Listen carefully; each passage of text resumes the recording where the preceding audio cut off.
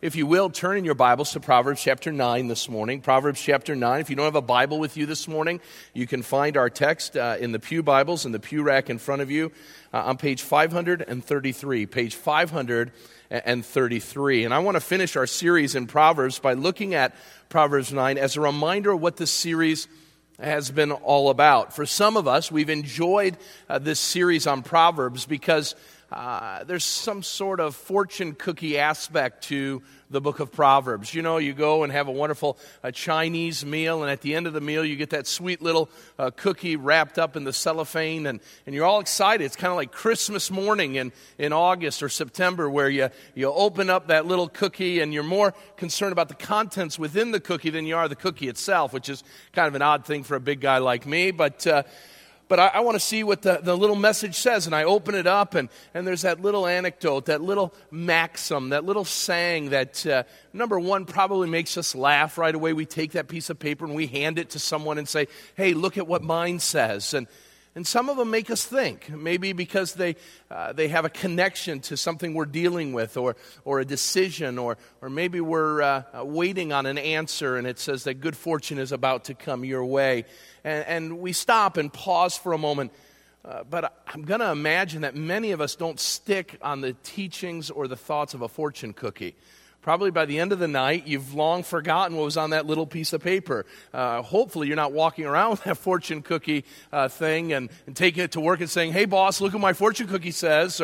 Or hey, wife, you know, the meal was supposed to be good. It said good things were going to happen today. And we can do that with the book of Proverbs. We can take it and we can make the book of Proverbs a series of little fortune cookie messages, little anecdotes, little maxims that cause us to think, maybe cause us for a moment to ponder, maybe to chuckle a little bit. There's some Proverbs in there that, quite frankly, are funny within the Scriptures. But I want to remind you that our study has not been just these little thoughts, these pithy little statements that help us to take pause in our life, but that they come from the heart of God. And these Proverbs are there for our good. They are to guide us to what wisdom is all about. They are to guide us and direct us to what real and true living is to look like. They are to protect us from all kinds of troubles, all kinds of error, all kinds of issues that we find ourselves too gullible to look beyond. The book of Proverbs is a reminder, an important reminder, of you and I that we are sinners. And each and every time that we see foolishness and our foolish decisions getting us into trouble is a reminder how sinful you and I really are. But Proverbs also is a reminder that we serve and worship a great Savior. You see, Proverbs is 31 chapters. It's a hymnal of praise, lifting up and proclaiming the greatness of wisdom. The utter amazingness, if you will, of wisdom.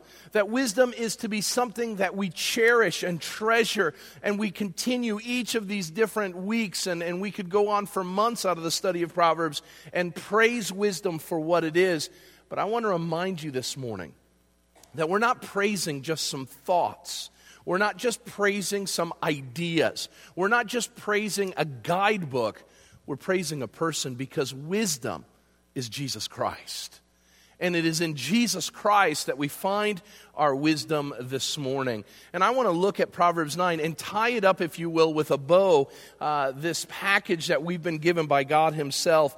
And I want to do so as we read this text together, and then we'll jump right into our time together this morning in the text. I'm going to ask you to stand for the reading of God's Word as we get into Proverbs 9 for one last time as a congregation in this series to look at what the Word of God says through the hand of Solomon and from the heart of God. Wisdom has built her house. She has honed her 7 pillars. She has slaughtered her beasts. She has mixed her wine. She has also set her table. She has sent out her young women to call from the highest places in the town. Whoever is simple, let him turn and hear. To him who lacks sense, she says, come, eat of my bread and drink of the wine I've mixed. Leave your simple ways and live, and walk in the way of insight.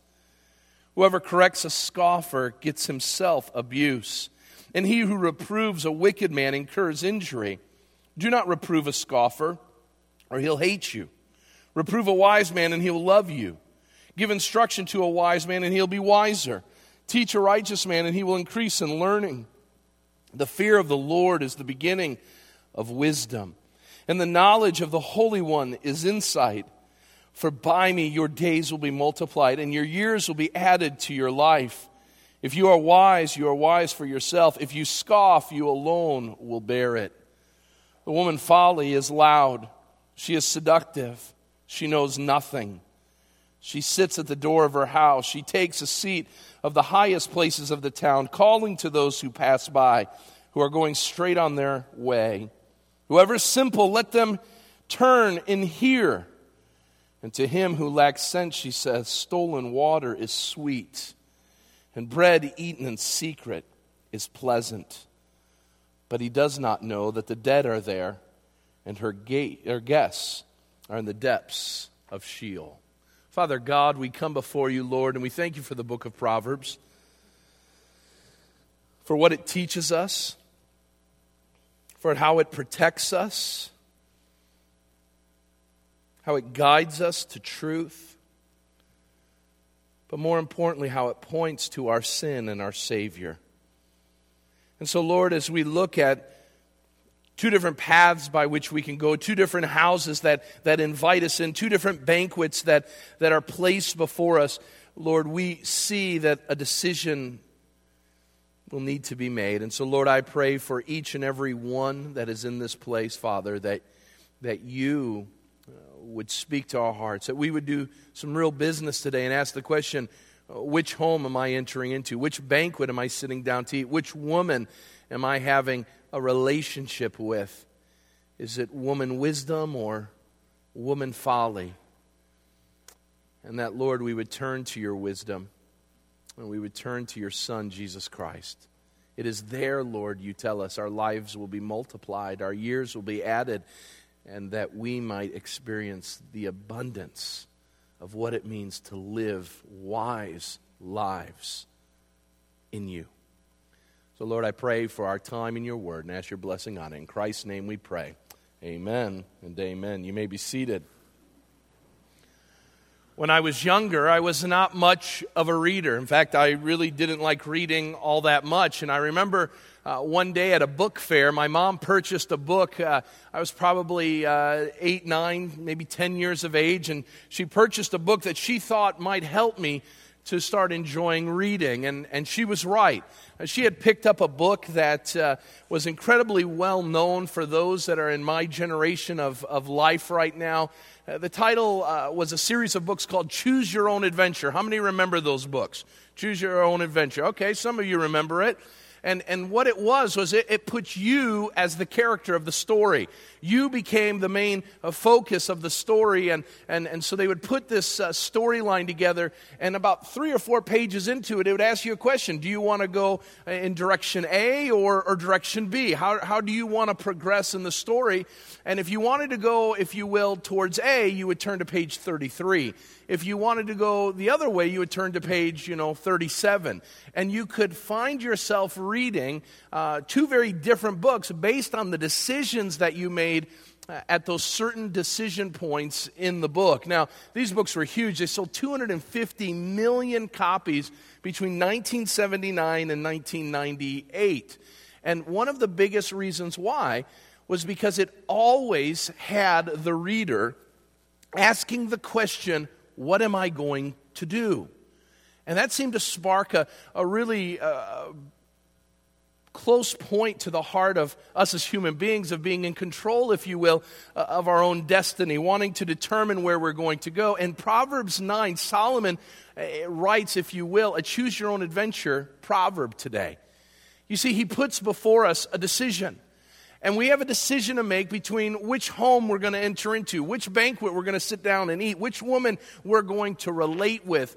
And amidst that, he does so by sharing 18 verses that I think are important for us to examine this morning. Now, I want you to know that Solomon breaks these 18 verses up into 3 sections. 6 on what I would call Lady Wisdom, 6 on woman folly, if you will, and 6 on the characteristics of what it means to be a scoffer or what it means to embrace wisdom. 6, 6, 6. So we're going to talk about the mark of the beast this morning, and we're not going to address that. And there's no spiritual value to those things except this. Solomon wants to be completely fair in his articulation of why one should choose wisdom over folly, but what he doesn't want to do is create a straw man argument that in essence says to woman folly, if you will, these ad hominem attacks, things that aren't even true. So what he does is he says, I'm going to talk 6 verses on this, I'm going to talk 6 verses on folly, and then I'm going to tell you some of the characteristics of what happens if you choose one or the other. And so notice in our text this morning that his goal is to show both wisdom and folly and to allow the reader, you and I, to come to a conclusion on what we are going to do. There's a decision that will need to be made at the end of this message. Am I going to go after one or the other? I want to look at this under 3 headings this morning. And the first one we need to look at is there are 2 appeals of delight.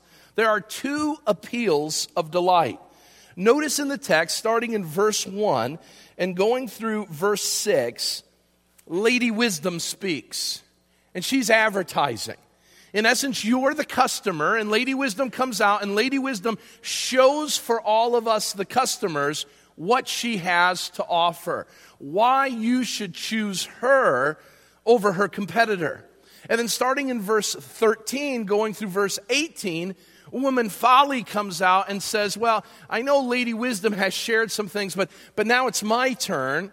I want to share with you why you should choose me, why you should pursue me, why you should eat in my home, why you should be involved in the things that I'm a part of. And then we have to ask the question this morning, which one are we going to choose? So let's look at their sales pitch this morning. There's 2 of them. First of all, we see the calling of the wise. And we see that Lady Wisdom comes, and notice what she says once again. She's built her house, she's set or built her 7 pillars, she's slaughtered her beast, she's mixed her wine, she has set her table, she has sent out young women to call from the highest places. She calls to the simple, hey, come in here, she says. To him who lacks sense, she says, come and eat of my bread, drink of the wine I've mixed, leave your simple ways and live and walk in the way of insight. There's her sales pitch. I want you to be wise, she says. Come and live with me. Come and eat with me. Come and be a part of all that I'm a part of. And wisdom and insight and knowledge will come. Your simpleton ways of thinking will be gone. I want you to notice a couple things about what she advertises. Notice, first of all, that when she does her sales pitch, wisdom wants you to look at her home. Notice she begins to point out, first of all, the pillars in her home. She has 7 of them, and these pillars, it tells us that she has created them. She has built them. She has constructed them. She has whittled them with her own hands, if you will. And she points out these pillars to remind you that when you enter into wisdom's house, you can be rest assured that the home that she has is completely stable. What she's showing you is the foundation of the home that she's inviting you into. Now, I want you to also see that it's not that she's bought these things and has assumed their reliability or their durability based on the little tag where she got it at the local Menards or Home Depot. She has built these things herself. She knows the load that can be taken, the storms that can batter the home, that wisdom says, I can uphold this wall and this structure by the power of these pillars because I know what was built into them. Notice, she says, there are 7 of them. Anytime you see in Hebrew literature the number 7, it is not there just because that's what number they used. 7 was always a picture of completeness. And so that stability, that strength was one that could stand any storm, any disaster that would come. And so wisdom says, come into my home, you'll be stable, you'll be secure, you won't have to worry about the threats and be anxious about the things that are going on. You come and you live with me, and all is well, not because I just tell you that, because I've shown you the craftsmanship of the house that I've built. Now notice she goes on and she says, come into my dining room. Come into my dining room and you'll see I've been busy at work. I've been preparing for you. I want you to notice the table. I want you to notice the food on the table. That slaughtered animal gives us a picture in verse 2, a picture of one who is ready for a special guest to come. You didn't slaughter an animal just for an everyday ordinary meal. You slaughtered the animal, that wild game, if you will, for a special guest who is going to come. And so she says, you're special. I want you to come and I want you to partake. We have slaughtered the best for you. The T-bone steak is out there for you, and we just want you to enjoy yourself. Notice she's mixed wine. Now, they drank wine at every meal, so what would wine be significant of? The idea and the significance of the mixed wine is the best of the best. She has put out the best food and the best drink for you. And the idea here is that what wisdom is saying is not only can you be secure, but you can understand and know that the sustenance you need for life is there, not just with bread and water, but with the absolute fairest of all fair, the best of the best to be placed before you. You will be protected and you will be well fed in the house of wisdom. Notice she's fully prepared. She has everything ready before you get there. She's not running around vacuuming like some of us do when we invite guests over, trying to dust, trying to throw everything in that hallway closet and jamming it shut when the doorbell rings. I know you've been there, sinners. You don't have to confess it to me. She's not doing that. She is fully ready. She has established all that she is, which shows you that wisdom isn't flying by the seat of its pants, but that it's prepared, it recognizes what needs to be done, and it's ready when the moment it needs to be used. You see, for some of us, we know that we're not wise people because we are flying by the seat of our pants. The decisions we make are not thought through decisions because they're decisions of human understanding, not of godly wisdom. Notice also that as she is doing all of this, once everything is prepared, she is then ready and able to be of service to you.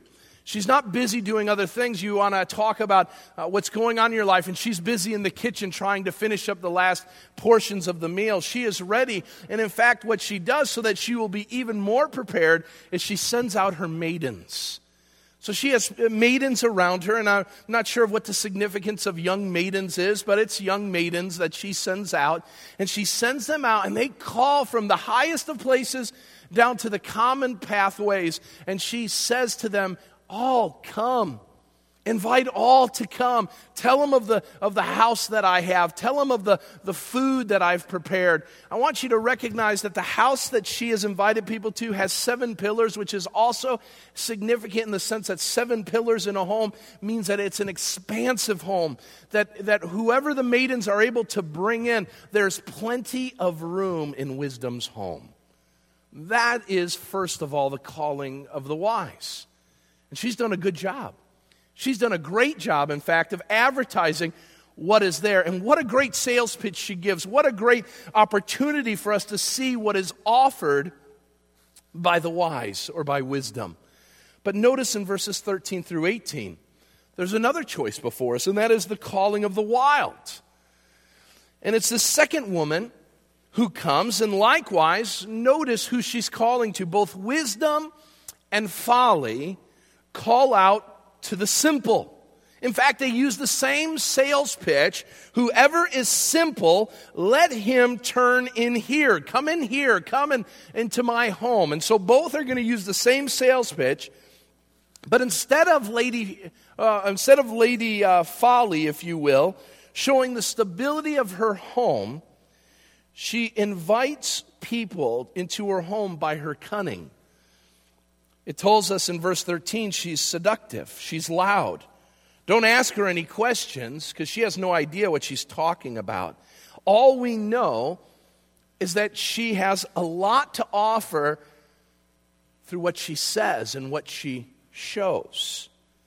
She's lazy. How do we know that she's lazy? Notice in verse 14, that she sits at the door of her house, and she takes a seat on the highest places of the town.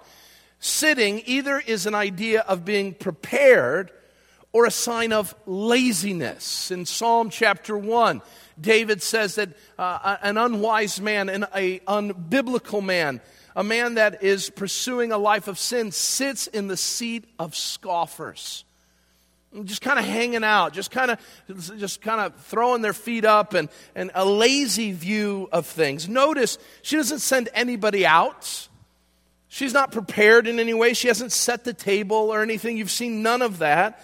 She has a house. We're not sure of the durability of the house. Sometimes maybe it stands in times of storm. Sometimes it falls. She doesn't point to its structure.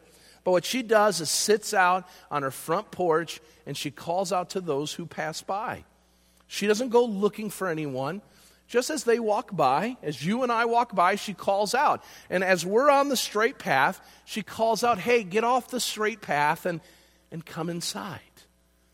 What is she going to offer when they're brought into the house? We know that wisdom had much to give. Notice what this folly tells us. Stolen water is sweet, and bread eaten in secret is pleasant. The idea here is I don't have much to offer, but what I do have is bread and water. It'll keep you alive, but you won't enjoy it that much.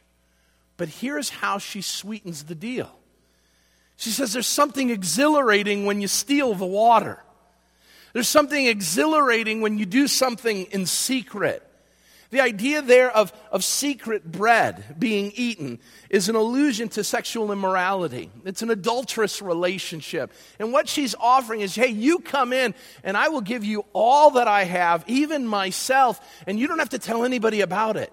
You don't have to tell anybody you were in my house. You don't have to tell anybody you drank my drink. You don't have to tell anybody that you ate my bread. That's just between the two of us.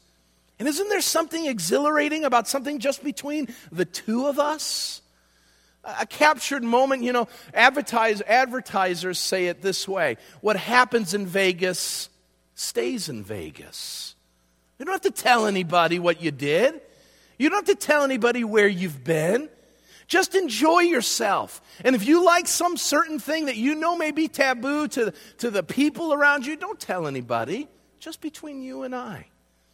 If you want to be a part of that fetish, that little thing that you know is immoral, don't worry about it. I'm not here to judge. I'm here to just give you more of it. And so she places before us an advertisement. And so we have two women that show us why we should enter their home and be a part of their lives. And the decision right at that moment, we come to that choose your own adventure point in the message, in the book, if you will, where we have to ask the question this morning, which way will we go? Will we go the way of wisdom, or will we go the way of folly? Will we enjoy the sustenance at the table of a well-structured home where maidens have called us to come and participate, who have invited us? Or will we, as we're walking, not looking to eat, not looking to drink, but here out of a home as we pass by, someone says, hey, come on in. There's much to enjoy in this place. But you got to do it in secret. You got to do it with stolen things. A decision has to be made. This morning, are you living for wisdom, or are you living amidst folly? Notice that once we look at these two appeals of delight, notice that we next see an atrocious decision. An atrocious decision. And I want you to notice what the first word in that point in the outline is, and that's our. We have a decision to make. And right away, many of you will say, I am choosing wisdom. And I want you to know that the Bible points to humanity over and over and over again, that when wisdom and folly were placed before our spiritual ancestors, even physical ancestors, Adam and Eve, they chose folly. When the patriarchs at moments in time had the opportunity to choose wisdom and folly, they chose folly. When the great King David had an opportunity to choose wisdom or folly, he chose folly. When the disciples had an opportunity to choose wisdom or folly, they chose folly. When you and I have had opportunity to choose woman wisdom or lady folly, we have chosen folly over and over and over again. You see, the book of Proverbs wants to remind you and I that we are the simpletons, that we are the unwise. I pray that you don't walk away from our series in the book of Proverbs and say, yep, I did this and I did that and I did the other thing. I am wise. I should get an award for the Proverbs Award of the Year. I am really good at that. It's a great reminder of when we look at Proverbs 31, and we'll preach those things on Mother's Day, and women will be able to walk away and say, look, I'm a Proverbs 31 woman.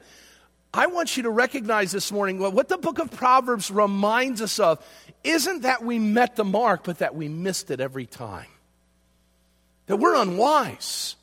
We're fools. We've got things all messed up. When we have the opportunity to go in the best of homes with the best of food and the best of company, we choose the garbage dump, the sewer, instead of that. And so notice what the scriptures teach us, and I'll give you each of the subpoints in this in one line this morning. We choose the simple life, filled with sin and scoffing, put that down as well, that leads to Sheol. We see that that's what is an opportunity for us in chapter 9 of Proverbs. And so notice, let's take each of these at one point. We choose the simple life. Doesn't that sound glorious? Some of you today want to choose the simple life. Some of you are looking with great affection to the moments that you'll be able to retire and just enjoy the simple life. And our retired folks are saying, you got another thing coming. But that's not what Solomon's talking about at all. Some years ago, this was John Elwood's favorite show. It involved Paris Hilton and Nicole Richie.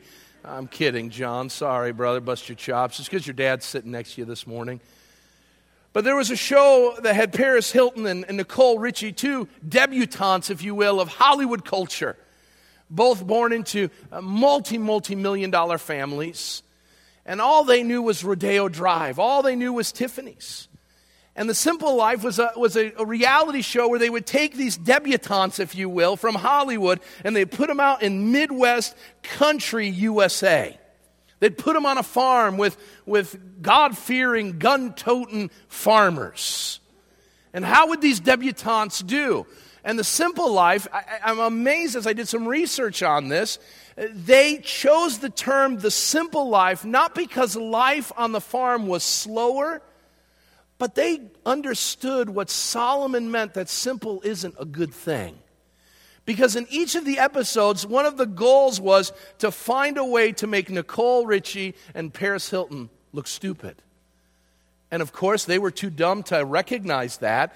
And so they'd put them on tractors and they'd crash the tractor. They'd put them on hay balers and the hay would go flying. They would have them try to make a country meal and they wouldn't know what to do. And they showed over and over again that these two women that have all kinds of luxury that they've lived in aren't ready for the real world, if you will. And what the Bible points out is very similar. That when God puts us into reality, we think we're smart. We think we know the right way to go, and God just continues to show us we're morons. We don't have it figured out. We don't know what to do. And here's the thing.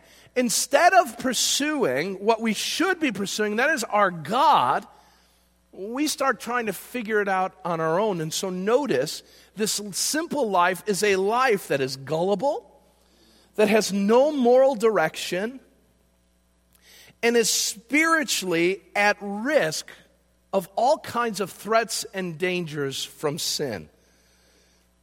And so we have, as a result of our sin, put ourselves in a place where we are unwise creatures.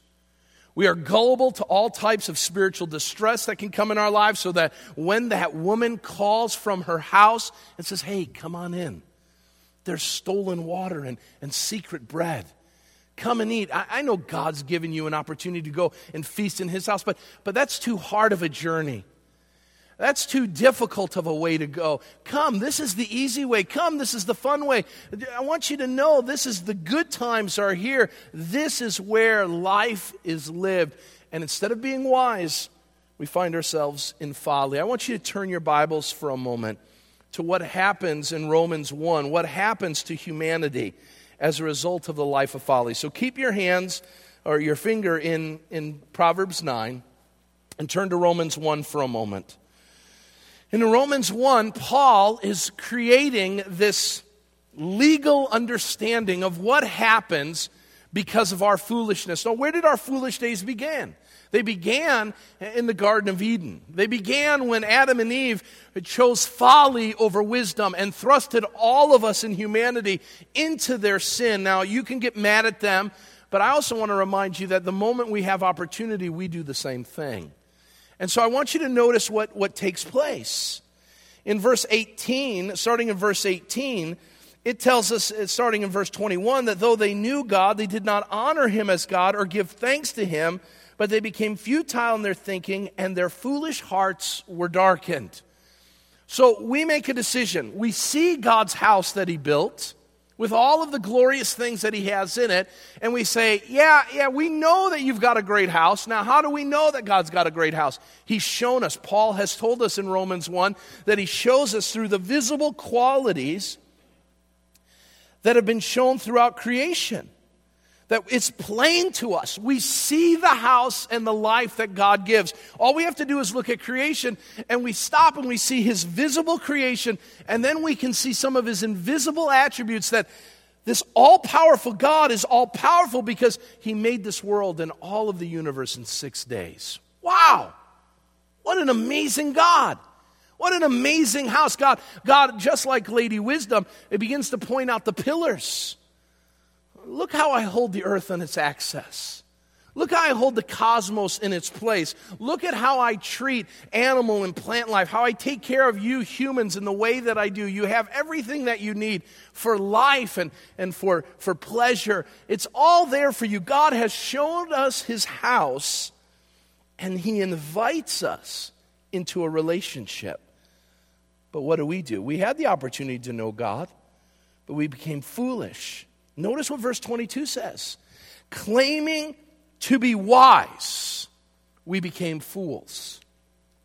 The moment that we choose foolishness, it isn't just one decision that is made, it's numerous decisions that are made. And Paul reiterates that for us.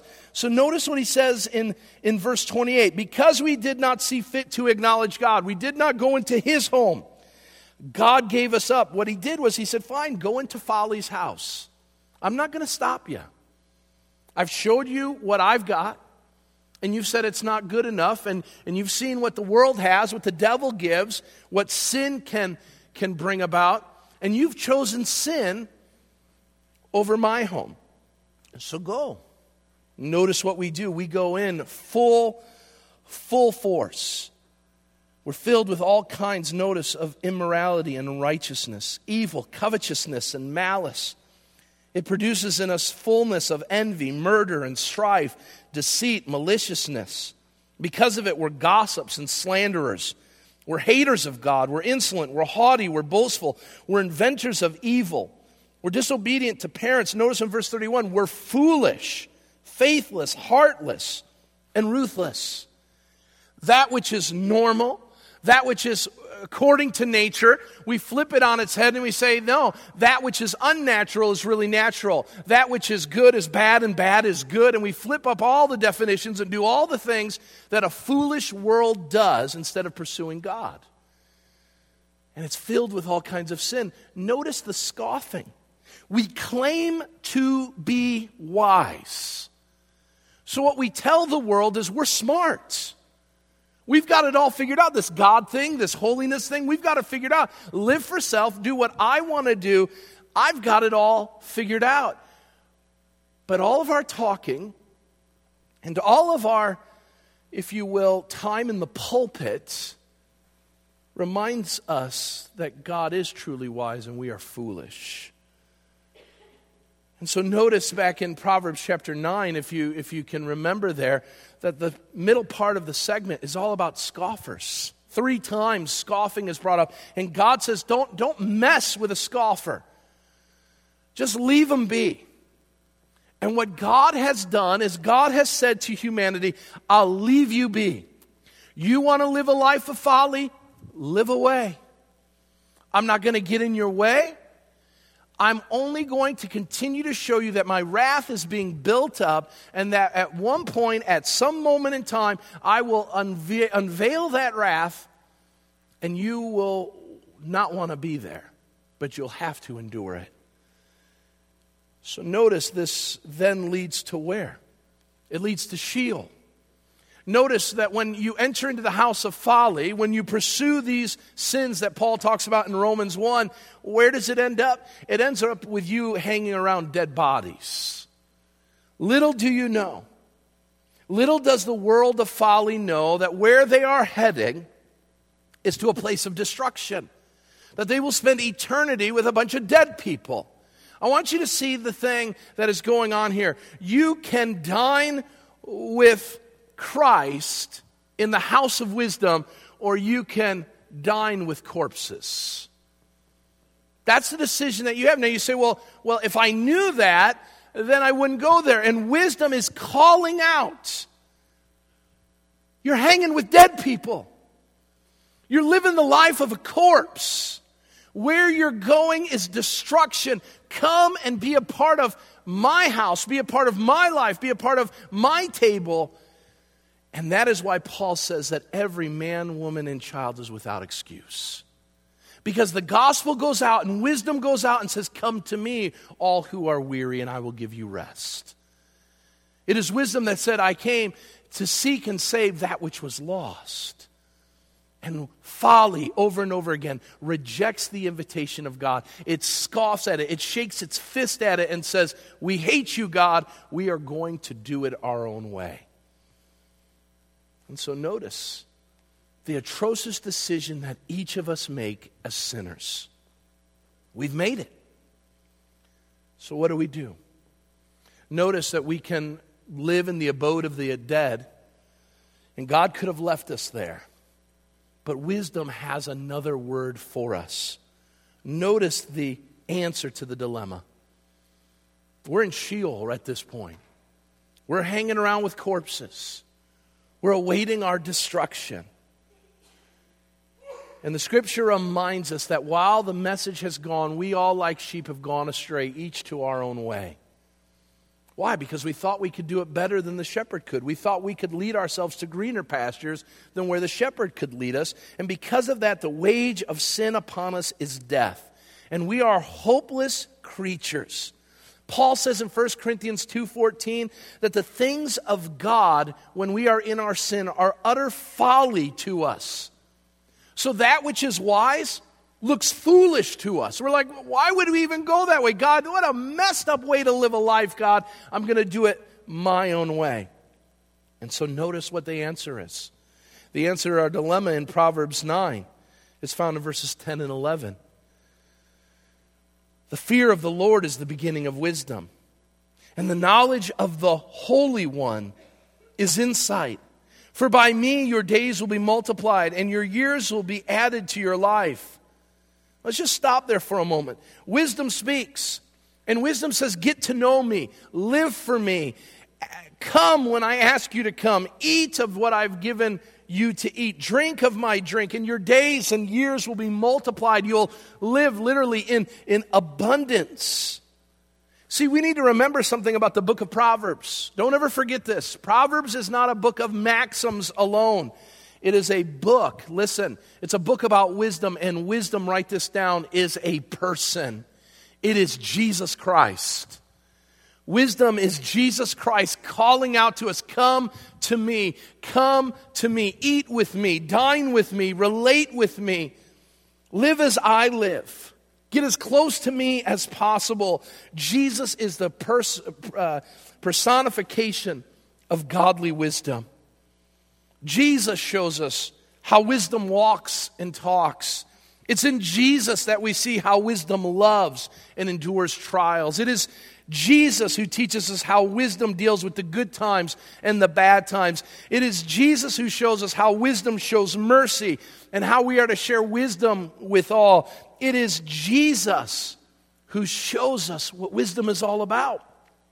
And in our great folly, when we pushed away wisdom, when we pushed away Jesus, Jesus showed us how wisdom lays itself down so that we might be given another opportunity to live in that wisdom. By the power and choosing of God, God has given an invitation. He's given an invitation for all to come. And the only way you'll come is if God opens your eyes, if God opens your ears, if God wakens in your soul a heart for wisdom instead of folly, because apart from God, you will always choose folly over wisdom. And so God in His sovereign goodness has said, I'm going to open up the hearts of people so that they may respond to me. If you think Proverbs is just about how to get better in your finances and in your marriage and parenting, how not to be jealous or lazy, then you've only heard half of the story.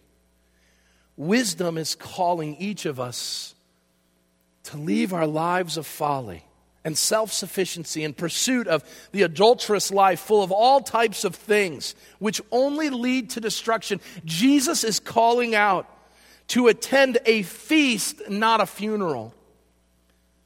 So you've heard today that your life apart from God is folly. It may seem like fun. It may be pleasurable for a season, but in the end it leads to death. Jesus has come, and He has announced that wisdom is what should be had. But how do we get it? Notice there's a pattern. How do we embrace this person? Notice, first of all, it involves responding to God's invitation. Write that down in your outlines. It's responding to God's invitation.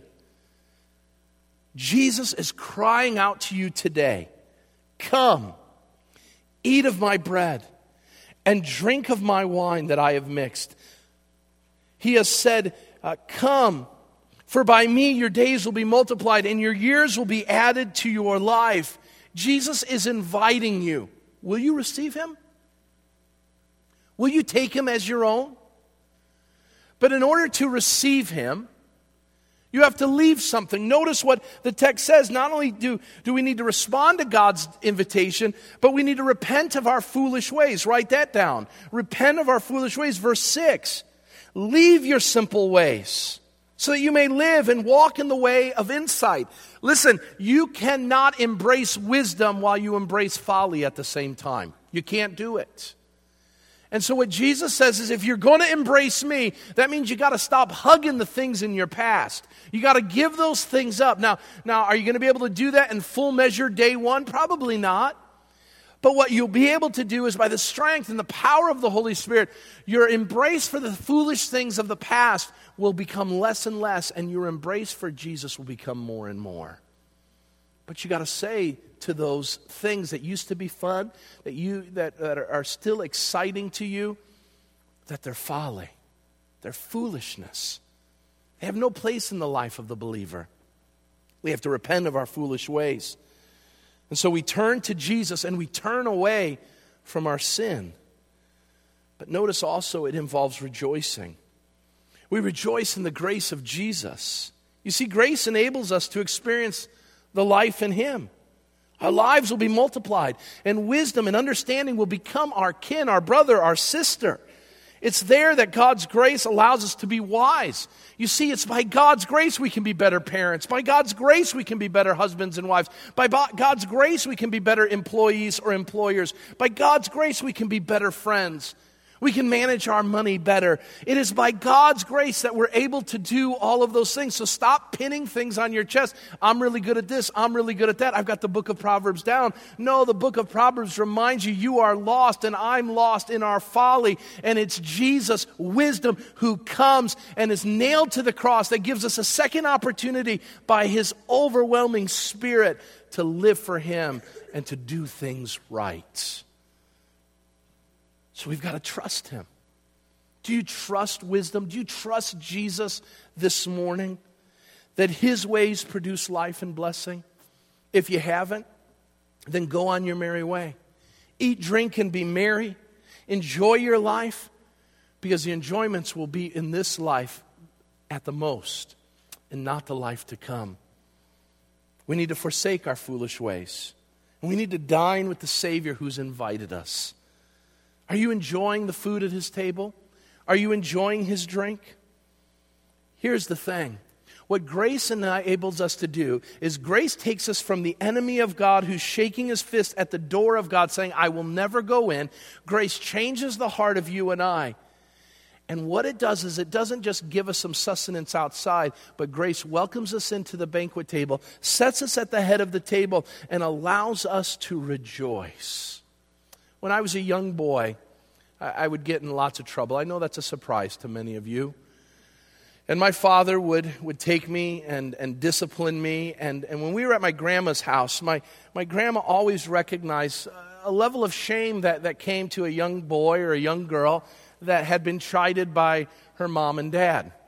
And so one of the things my grandmother from Iraq used to do was she would come after the fathers had had their talks with the child. She would come in and say, okay, you leave. And she would tell my dad. I always loved that because someone was telling my dad what to do and he would do it. And so she would say, you leave. And she was about 4'6" tall. She was a little lady. And she would come in and she'd say, come child, come. And we'd go into the bathroom and she would wash with a warm washcloth your face and get all the tears out of your eyes and all the puffiness that came with discipline. And she would then bring us out and she'd say, it's time for food. It's time for dinner. And she would tell my grandfather, John, you move. Tim is going to sit at the head of the table. And it was this restored fellowship. No more crying. No more discipline, no more punishment, but rejoicing. And some of us need to recognize this morning, if we're children of God, there's no more condemnation for those who are in Christ Jesus. What took place in our past, our folly ways of living in the past are gone. God has come by the power of His blood and washed our sins away, and He takes us and He elevates us to sit as heirs to the throne of God Himself, and He says, hey, sit here, enjoy my food, enjoy my drink, enjoy my fellowship. And some of us as Christians have forgotten that the Christian life is a place filled with enjoyment and praise to our God in heaven. This is what Proverbs is all about. And let us remember this. Let us live in light of it. Because when we do, the Word says, we'll live in abundance. Not only here and now, but in the life to come. Let's pray. Father God, we thank You for this series in the book of Proverbs. We thank You that it comes from Your word, from Your mouth. Now, Lord, open our ears, open our hearts to receive it. Lord, I pray for the individual this morning who has walked into this place.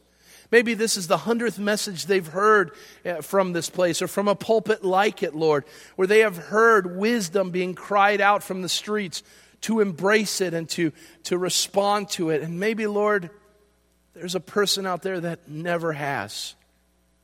They're living in their folly. Maybe right now, Lord, they're enjoying it. They're at the pinnacle of a life filled of immorality and sin and the pleasures of this world. But they've heard once again, Lord, and maybe even for the first time, that life leads to destruction.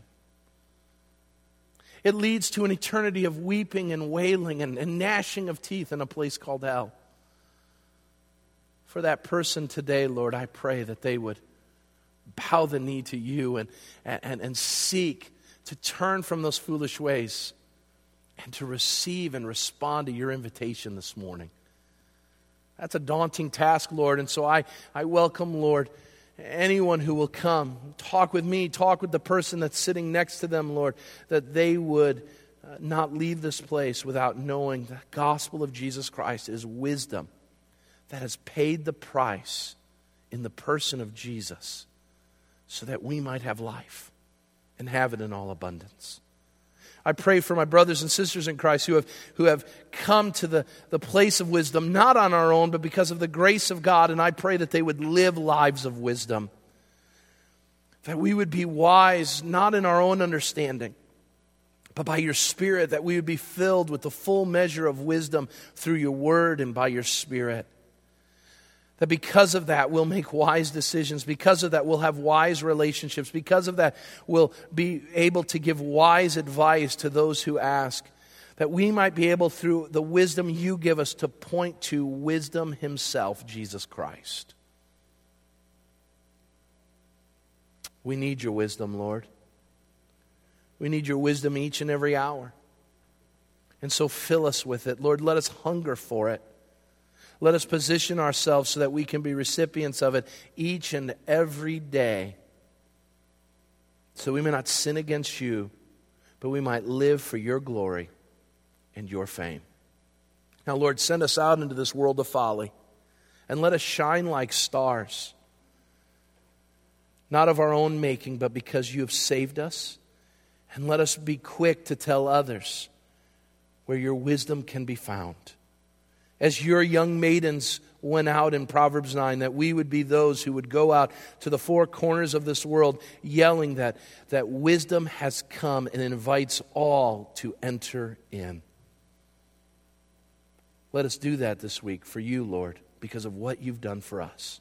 Now send us forth from this place in the fellowship of your people as we share wisdom with one another, the wisdom we gain from you. Thank you, Lord Jesus, for what you've done.